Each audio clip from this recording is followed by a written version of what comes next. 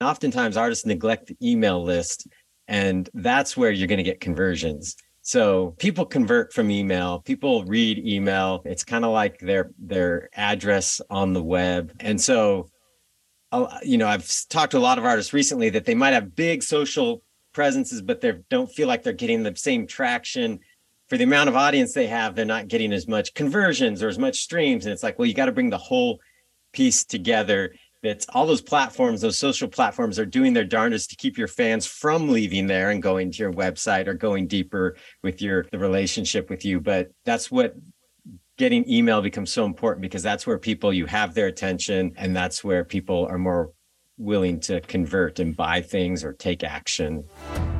It's easy to get lost in today's music industry with constantly changing technology and where anyone with a computer can release their own music. But I'm going to share with you why this is the best time to be an independent musician, and it's only getting better. If you have high quality music, but you just don't know the best way to promote yourself so that you can reach the right people and generate a sustainable income with your music, we're going to show you the best strategies that we're using right now to reach millions of new listeners every month without spending 10 hours a day on social media. We're creating a revolution in today's music industry, and this is your invitation to join me. I'm your host, Michael Walker. All right, so I'm super excited to be here today with Kevin Breuner. So Kevin is a Grammy-nominated artist. He sold over 300,000 albums, toured around the world. He's had songs used by the NFL, Peacock, ABC, in the Rock and Roll Hall of Fame, and a ton of indie film productions. And in addition to doing it himself, he's also the founder and host of the DIY Musician Podcast, and he's leading the content marketing at CD Baby, which, if you're a musician who has your music on Spotify or Apple Music or anywhere online nowadays, you've probably heard of CD Baby. So he has a lot to share when it comes to both personal experience with being a DIY musician, and also they have an amazing podcast and a resource around interviewing tons of successful DIY musicians. So, of course, today we're going to be able to geek out and dive into, in the modern day of the music industry, because of the internet, because of these amazing breakthroughs, how can you fully leverage those opportunities to be a DIY musician? So, Kevin, thank you so much for taking the time to be here today. Thanks for having me, Michael. Absolutely. So to get things started, I'd love to hear just a little bit about your story for anyone who this is their first time connecting with you. Could you share a little bit about how you went from your starting point to becoming a Grammy-nominated artist and selling 300,000 plus albums? Yeah, I'm a guitar player, and I wanted to go study music and music business. And so I went to Nashville to Belmont University, and which was incredibly challenging. Being a music major was one of the hardest things I've ever done, because you have to do so much more than the average student does, who's just, taken a regular college course or major. But anyway, so yeah, I was there, just immersed myself in the music community.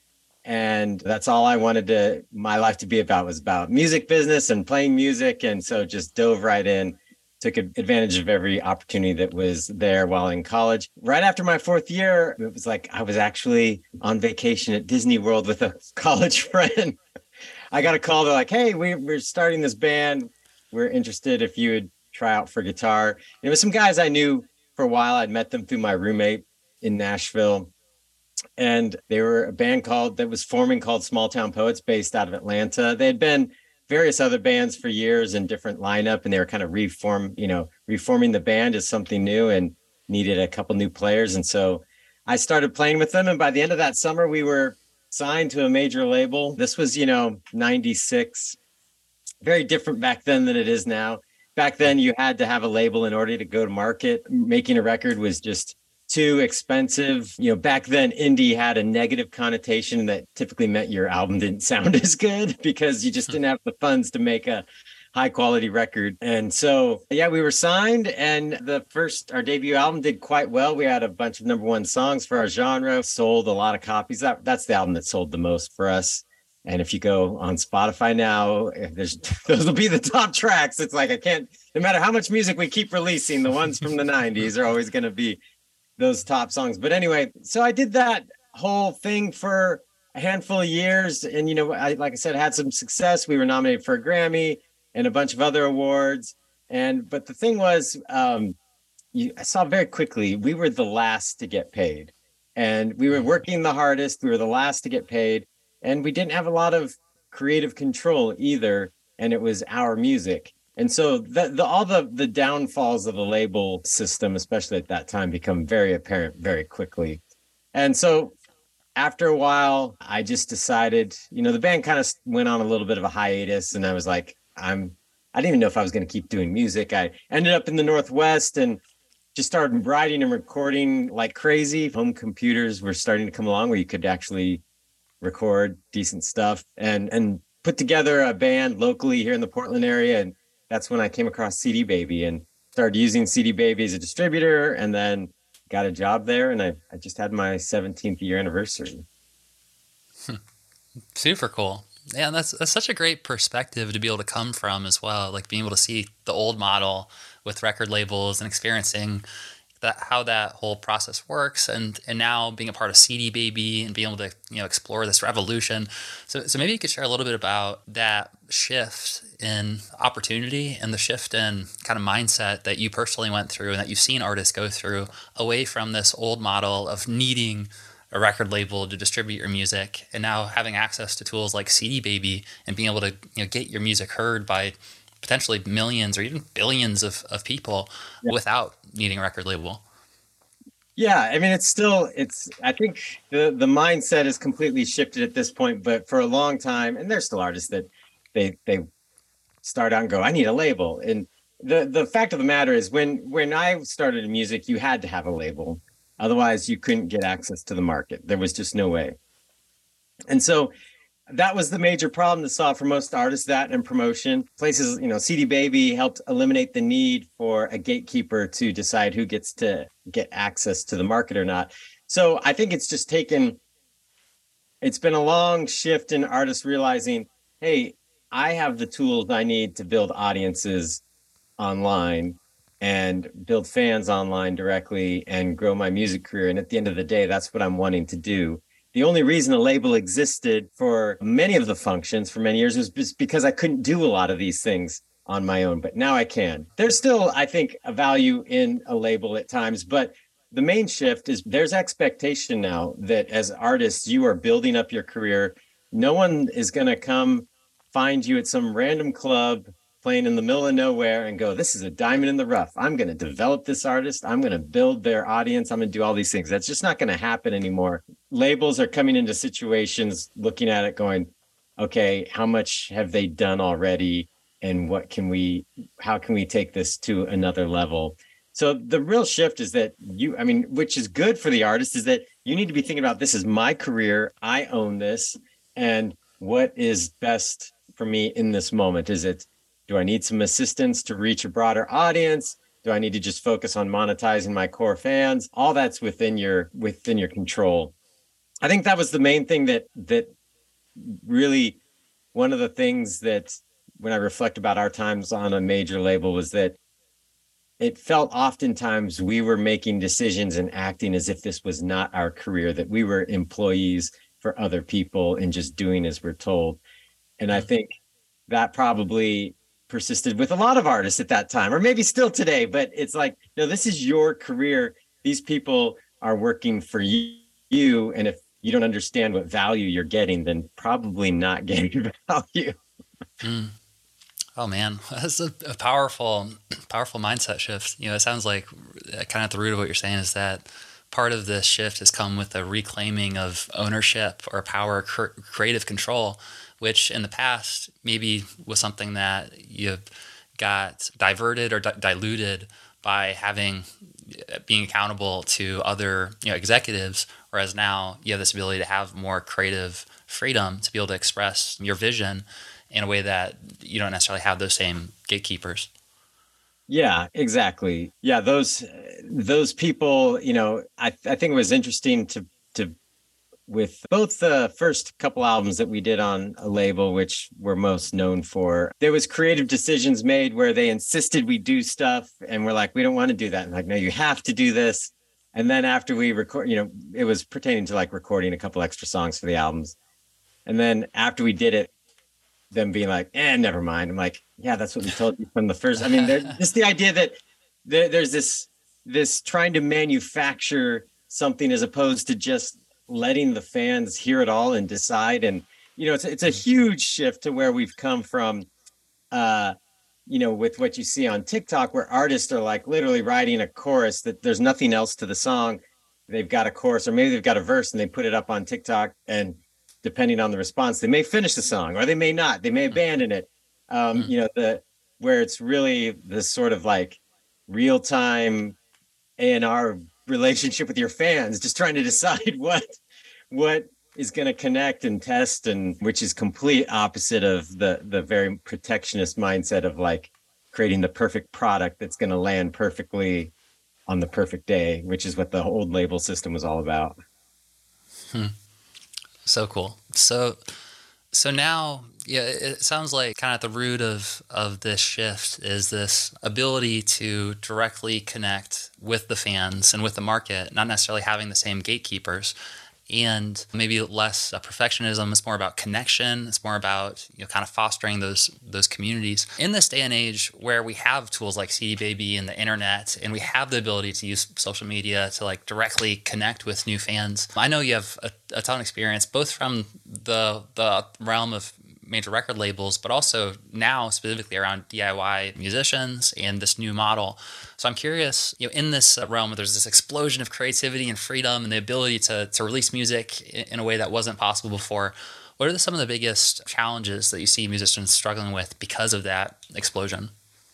Well, I mean, it's a noisy market now. I mean, that's one thing that's challenging, is that there's so many people that are able to access the market that it becomes hard to cut through all that noise. It's interesting because I have two teenage daughters, and watching them engage with music, because they've only known streaming. In fact, I think one of them saw CDs recently. It was like, I mean, they've seen CDs, but just the whole idea clicked about, we actually had these CD wallets with a CD Walkman, and that's how we had to take all that with us. And it was just like kind of the realization of, oh, that was very different. You had to, because she was saying you couldn't listen to playlists. I'm like, well, you made your own playlist and then burn them to a CD. But anyway, just the way music has changed and people consume it is, there's less rhythm to it, as far as like,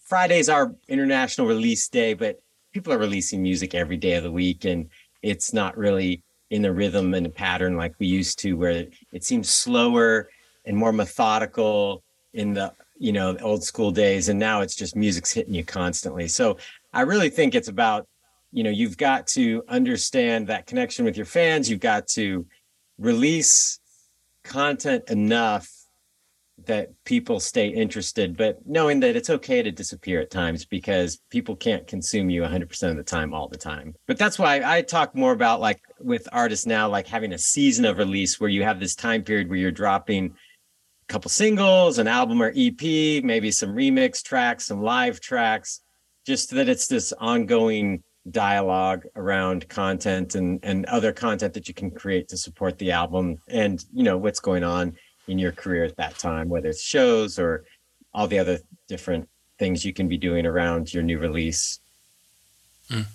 Awesome. There's something you said in there about like, not everyone's going to be able to consume you at every time.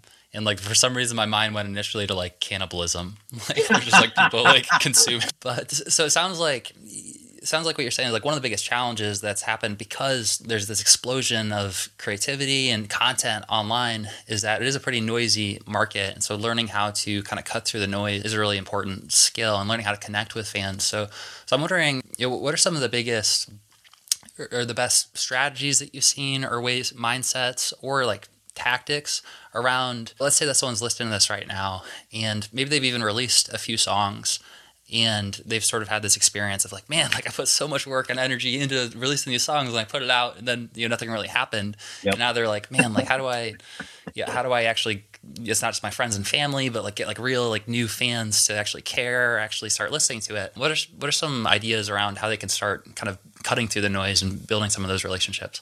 Yeah, and I've had that experience many times where you release it and you're like, that's the amount of time and effort I put into that. That's disappointing. It is challenging. I mean, the one thing is, is that first off, I always have to remind myself that, a music career, a well-balanced music career is going to be a long-term pursuit. And for many, just a lifelong pursuit. And so there's going to be a lot of ups and downs. There's going to be times when it feels like things are connecting. There's going to be times where it feels like nobody cares. That's just natural, a part of the process with a creative field. So first of all, I just encourage people to have a long-term mindset. The second piece, there are a lot of ways to connect the dots and make sure that, one, you're doing things that people are going to care about or notice. Just using tools and platforms properly makes a huge difference, but also looking at it and how can you add value to the people that you're trying to reach. Oftentimes artists are just like, it's like they're the person on the corner shouting to go do something, like, go listen to my track, go do this. And you're like, hey buddy, I'm just walking down the street here. So that's what it feels like a lot of times on social media. I think there's a lot of great examples now of people doing things interesting, or just maybe some shifts on how people consume media that are, I think, beneficial to artists. But paying attention to what's working for other artists is also helpful. And knowing that there's room. We were just talking about how crowd market it is, and I'm saying there's room for everybody. There's no shortage of people online willing to consume content, I would say. So if you're able to get creative, pay attention to what other artists are doing, understand that you're trying to add value to other people's day, get them to stop and take notice and stop scrolling if you're on social. Or with a lot of times, with artists, it's like also understanding that there's different platforms and especially marketing channels work for different things. And oftentimes artists neglect the email list, and that's where you're going to get conversions. So people convert from email, people read email. It's kind of like their address on the web. And so, I've talked to a lot of artists recently that they might have big social presences, but they don't feel like they're getting the same traction. For the amount of audience they have, they're not getting as much conversions or as much streams. And it's like, well, you got to bring the whole piece together. That's all those platforms, those social platforms are doing their darndest to keep your fans from leaving there and going to your website or going deeper with the relationship with you. But that's what getting email becomes so important, because that's where you have their attention, and that's where people are more willing to convert and buy things or take action. So I think a lot of times, it's a whole bunch of different things usually with artists, but a lot of times it's like not seeing the whole marketing picture, not understanding how certain platforms work well for one thing, but maybe not another, not understanding that it has to be interesting for your fans, not just you shouting at them to go do something, because nobody wants that. All right, let's take a quick break from the podcast so I can tell you about a free special offer that we're doing right now exclusively for our podcast listeners. So if you get a ton of value from the show, but you want to take your music career to the next level, connect with a community of driven musicians, and connect with the music mentors directly that we have on this podcast, or if you just want to know the best way to market your music and grow an audience right now, then this is going to be perfect for you. So right now, we're offering a free 2-week trial to our Music Mentor coaching program. And if you sign up in the show notes below, you're going to get access to our entire Music Mentor content vault for free. The vault's organized into 4 different content pillars. The first being the music, then the artist, the fans, and last but not least, the business. When you sign up, you'll unlock our best in-depth masterclasses from a network of world-class musicians and industry experts on the most cutting-edge strategies right now for growing your music business. On top of that, you'll get access to our weekly live masterminds where our highest-level modern musician coaches teach you exactly what they're doing to make an income and an impact with their music. Then once a month, we're going to have our Music Mentor Spotlight series. And that's where we're going to bring on some of the world's biggest and best artist coaches and successful musicians to teach you what's working right now. And one of the most amazing parts is that you can get your questions answered live by these top-level music mentors. So a lot of the people that you hear right here on the podcast are there live interacting with you personally. So imagine being able to connect with them directly. On top of all that, you'll get access to our private Music Mentor community. And this is definitely one of my favorite parts of Music Mentor, and maybe the most valuable, is that you're going to have this community where you can network with other artists and link up, collaborate, ask questions, get support, and discuss everything related to your music career. So if you're curious and you want to take advantage of the free trial, then go click on the link in the show notes right now and you can sign up for free. From there, you can check out all of the amazing content, connect with the community, and sign up for the live masterclasses that happen every week. This is a gift for listening to our podcast, supporting the show. So don't miss it out. Go sign up for free now, and let's get back to our interview. Absolutely. Yeah, so it sounds like one is fully appreciating the value of having your own list or your own audience, right? Using email as an integral part of your marketing strategy, which is something I've found too. It seems like social media is maybe more on the surface, or it's like because it's public, because everyone can see it, it's a bit shinier. So it kind of has it makes our egos feel good if we get like boosted or get numbers there. But it really is the CRM or like the email is really where the core of the engine, the conversion engine, the monetization engine, to a degree, like where it's not even close, right? It's like maybe you know the exact stats, but I feel like the last time I looked up, it was something to the key of like 75 to 100 times more profitable to have the email list than it is to be selling stuff directly on social media. It kind of begs the question. So like the follow-up question to that would be, because I think that what you're saying isn't necessarily that like, you shouldn't ever use social media. It's just that that email needs to be a core part of your strategy, and maybe that we need to have a strategy to get people off of social media and connect with them on social media and then move to email. So maybe, do you have any references or things that you've seen, like creative ways or recommendations for how artists can start approaching the strategy of growing their email list, and how do we reach fans who are actually interested in joining my email list? Yeah, I think there's a lot of things you can do. For one, I think the basics is to make sure all the platforms are connected, meaning, I just did a big cleanup for my own stuff, and I was encouraging other artists to do this. But oftentimes, I'm working with an artist and we logged into her Instagram. It's linking one place where TikTok's linking some other place, and the website's not optimized. And so it's like, okay, first, go see where you're sending all your fans and make sure it's even clear that if they land someplace that they can get on your email list. So, whether that's updating your link tree, if you're using link tree for like the link in bio, all those things. It's like, so first you got to make sure the pipes are running in the right direction, because oftentimes artists might try something interesting, but then there's some disconnect along the way where they lose people and it's not clear on how to convert. Because I think oftentimes that's one of the issues. We're trying to say a lot and we don't make it clear. I just need you to do this one thing. So here's how you do it. So starting there, and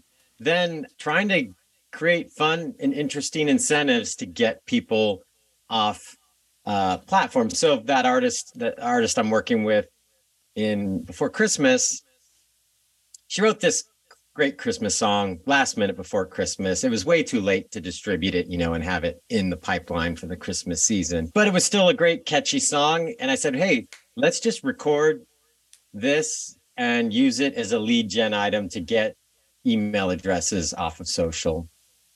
And then we ended up, while we were demoing it, it was like we couldn't decide on which direction to go with it. And so we created 3 different versions that were very different stylistically. And so we made those into MP3s, put them in a SoundCloud playlist, and then used our marketing platform at CD Baby that we have called Show.co, and used that as a, hey, hear the Christmas song. There was a little story behind it. And we got about 50 email addresses off of that, just that one post. And so for her, this artist had basically no email list. And so this was a start. This was a way to start like pulling people off social and thinking of more ideas like that. What are things that you can do that can get people interested, get them involved in the process, feel engaged? Like in that particular instance, we asked on social, which version do you like better? So it's like we're involving them. It's like we want their opinion. Oh, there's different versions. I want to hear see which one I like. I've done things like that. I've done things like for my band, Small Town Poets, we did one that was very successful that said, hear the song that got us kicked off the stage once. And it was from a true story of when we did get kicked off the stage. Obviously, the live version they would hear would not be the one where we got kicked off the stage because we did not finish playing the song. But it was one of those things where there was like, ooh, what happened? What did these guys do? And so that whenever we've done, I probably need to post that again. It's been a while, but every time I post that, we usually get a couple hundred email addresses, So things like that are intentional at trying to do something interesting or creative where there's a conversion point that requires an email address is a great way to do it. I will say it seems like TikTok is the worst one for this kind of stuff. The way TikTok works and just the way people are just endlessly scrolling, it's not, which they do on other platforms, but the way TikTok functions, I've been using both TikTok and Instagram a lot lately, and there's definitely advantages to Instagram as far as when you want somebody to leave platform and convert. Interesting. Cool. So it sounds like in general, like one great strategy for growing your email list is thinking about exclusive content that doesn't exist publicly anywhere else and having that gated behind an email address so they can get access to it, whether it's a unreleased custom song or like in your case, it was a holiday season song. Yeah. Or maybe it's an unreleased song that's going to be coming out soon if they want to get early access to a song to hear the demo or hear something to be interesting. But in general, just having something valuable that the only way for them to get access to it is by going to that opt-in page. Yeah, and you can use contests, you can do all sorts of things. I think the challenge is, you depending on how new you are, the newer you are, the more creative you're going to have to get, because the more known you are or the more diehard fans you are, they're going to convert no matter what. Those diehard fans, like if you ask, chances are you already have their email address, but them just saying, get early access to a song, to a diehard fan, that's interesting. To someone who's never heard of you before, I don't need to get early access to a song. I don't care. From an artist I've never heard of before and don't care about. So it's like trying to tell a compelling story that intrigues people. And there's lots of ways to do that. And it varies depending on artists, because I think one of the things that certain people struggle with now is that it's helpful if you're good on camera, if you're good on video and can use that medium effectively. If you can't, that's challenging for some people because that's becoming more and more a part of what's expected. Right. Yeah. Yeah, it's interesting. I mean, even the fact that we're having this conversation right now live on Zoom across the internet in hundreds or thousands of miles away is pretty miraculous. And it seems like that's one of the biggest one of the biggest pieces of this like revolution is the ability to connect in to be more present with people. And videos seem like a great way to be more present because it's like, well, it's like a clone of you in a sense. It's like a replicated recording of you.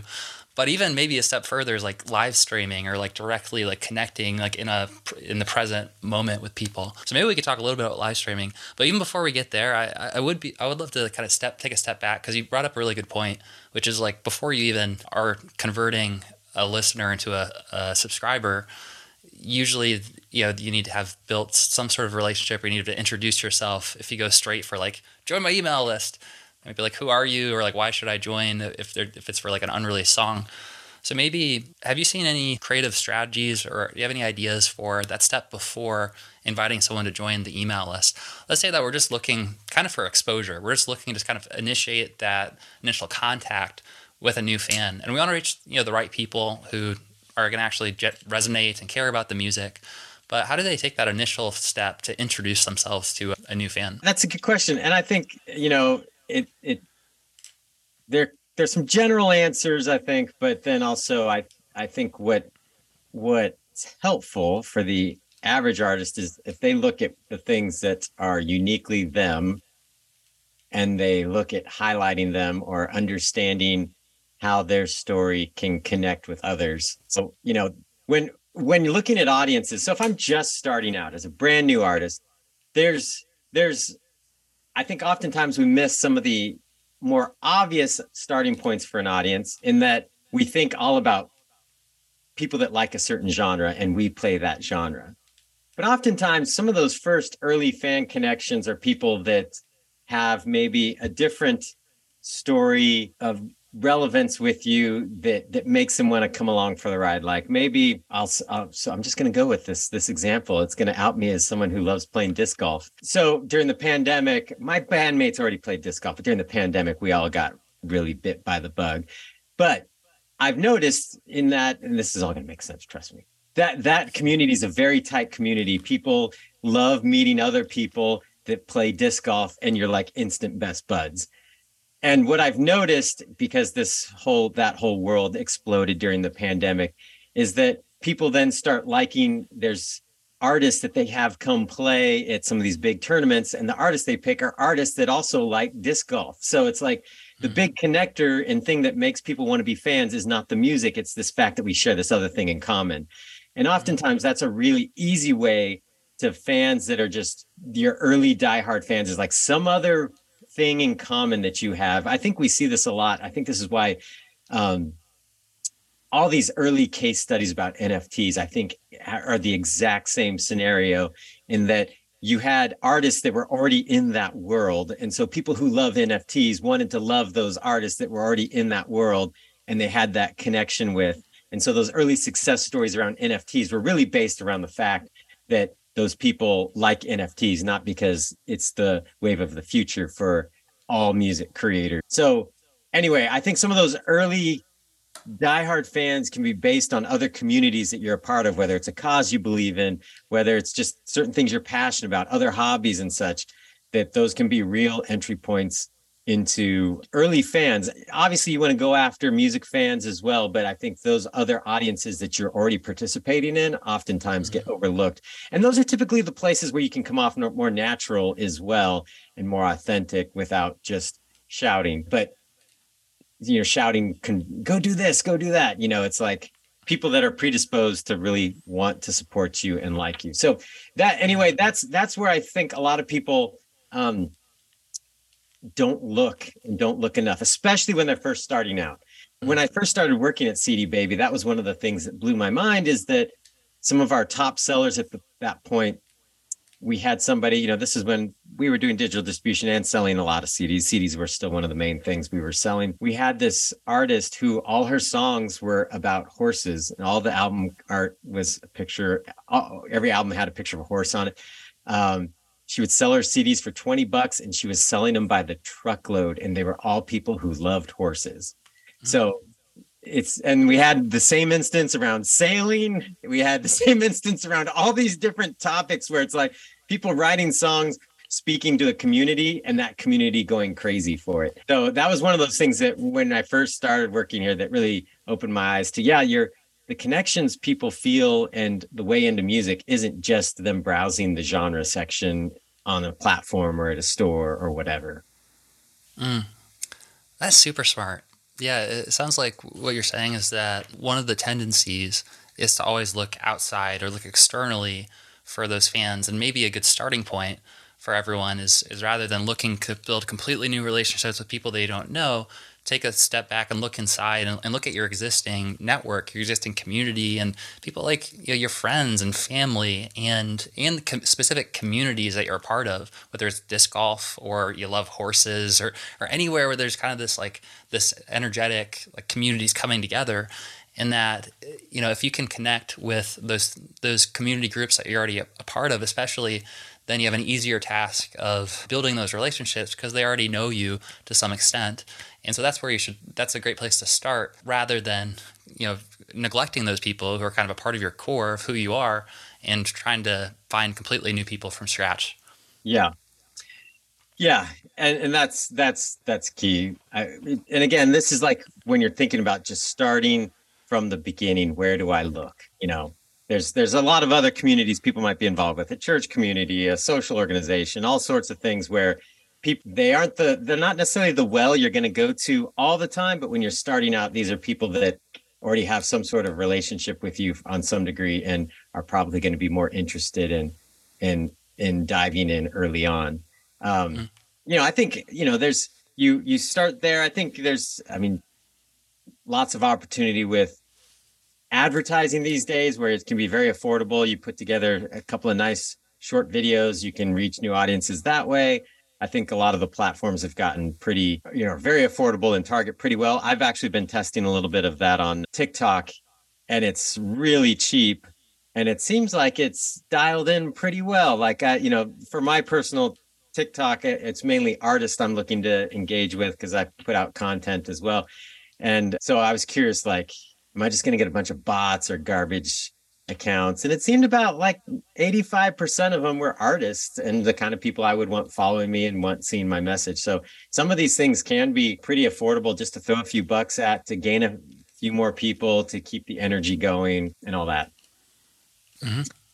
I think another thing I would highlight that is that I think when you're starting out, especially when it feels like you're trying to manufacture some of that momentum, I think we get afraid to try things twice. And even in marketing our music in general, not being afraid to like put out a similar video twice or similar message twice. I mean, you don't want to do it, right next to each other, but I've seen that like TikTok and such, they work differently. So having a similar video go up a couple times doesn't necessarily hurt you negatively, like where some of the older platforms, if you repeated content, it would sometimes negatively impact your account.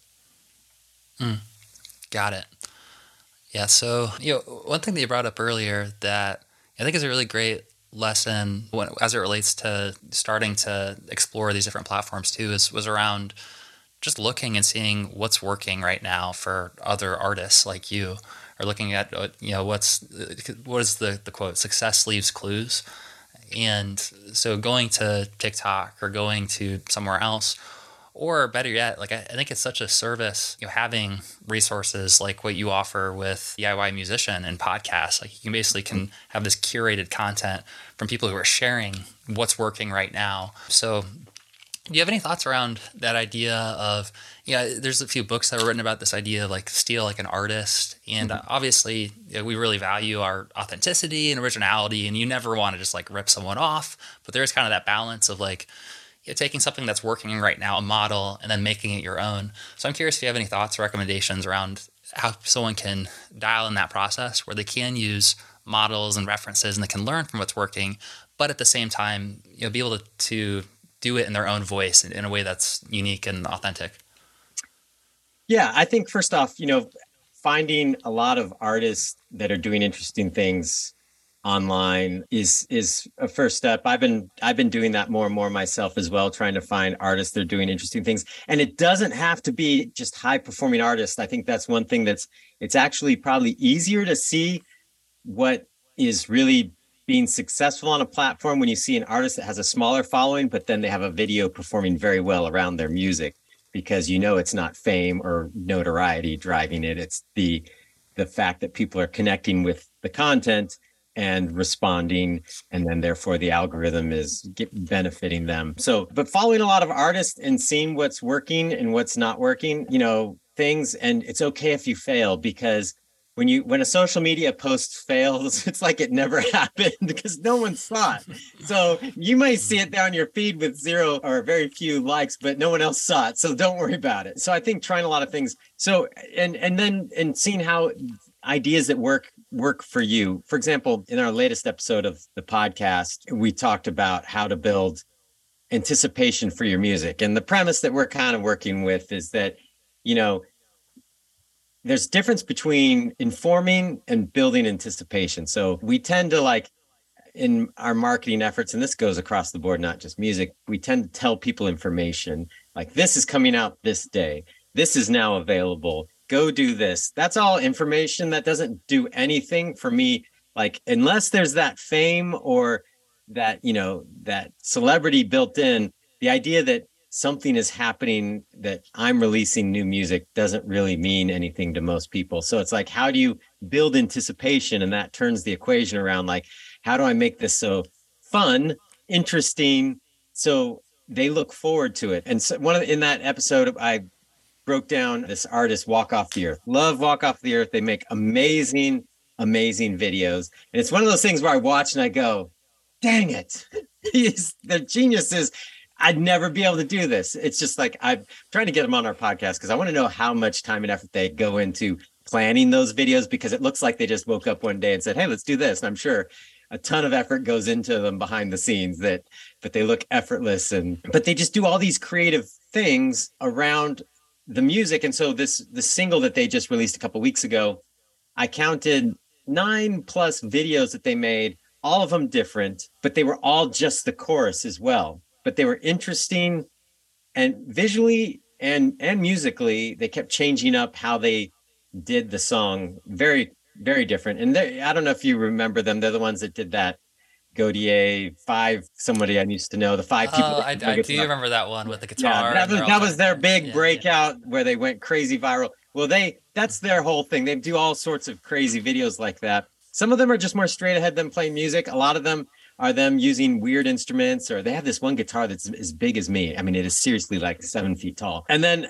so there was leading up to the release of their single, they were just playing the hook, and that's another thing. Artists should just play the hook. No one needs your 30-second intro. On social, that is, they don't need this 30-second intro. They don't need all that stuff. Just play the hook. But they had all these different unique things that they did. One of them was like the video you see, it comes down, you're scrolling. They're sitting around this table that's covered with all these melons, and there's all these electrodes in the melons, and they were using them as basically drum pads and synth pads, because when they touched it, it would short out the circuit. And so there's some interesting things going on visually, but then they're playing the song with this fruit, and it sounds really cool. Wow. And that's something where you're like, I'm going to watch this. And it's a hooky song. Now I like this song. And then so almost using it like how in the old school days radio was used, where a single would drop a couple months before an album came out. It would play on the radio. Ideally, it'd get into heavy rotation. You're hearing it. You finally, they beat you down. And so you finally like the song. And then you start looking forward to the actual album coming out and the tour and all that. And I think how TikTok has evolved, it's almost just like that now. It's like thinking about, how do I get that little radio hook in their head just one more time in a creative visual way that changes it up enough that people will stop, but they like the song, and so they hang around for it. And then now the song's in their head, and now I can start building that anticipation towards a release, because now they care. When it's just information coming down their feed, they don't care. But now they've heard it, they've enjoyed a few videos, it's stuck in their head. Now they're like, okay, I'm looking forward to this. Now I have them, and that's an opportunity to really make the release day special. Super smart.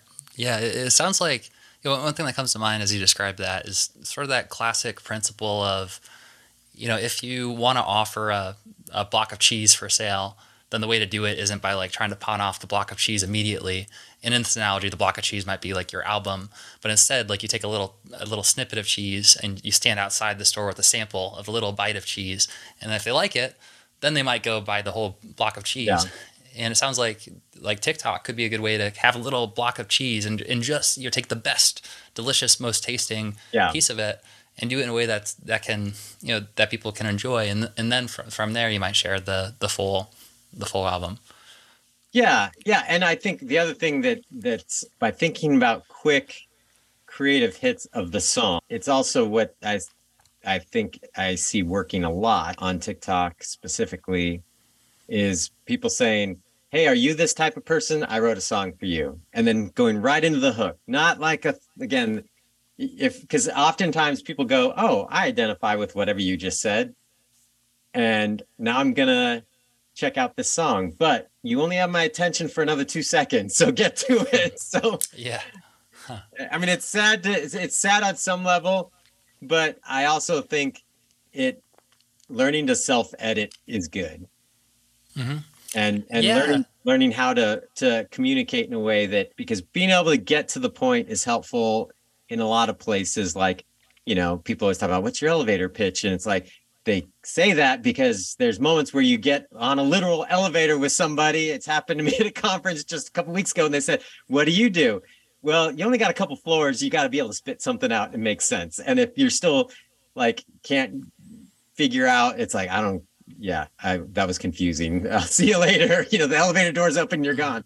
As opposed to getting, this is what I do. This is the important things to know. And I think in our marketing, that's helpful in a lot of ways. So being able to self-edit and understand what's really going to grab people's attention is helpful. Yeah, that makes a ton of sense.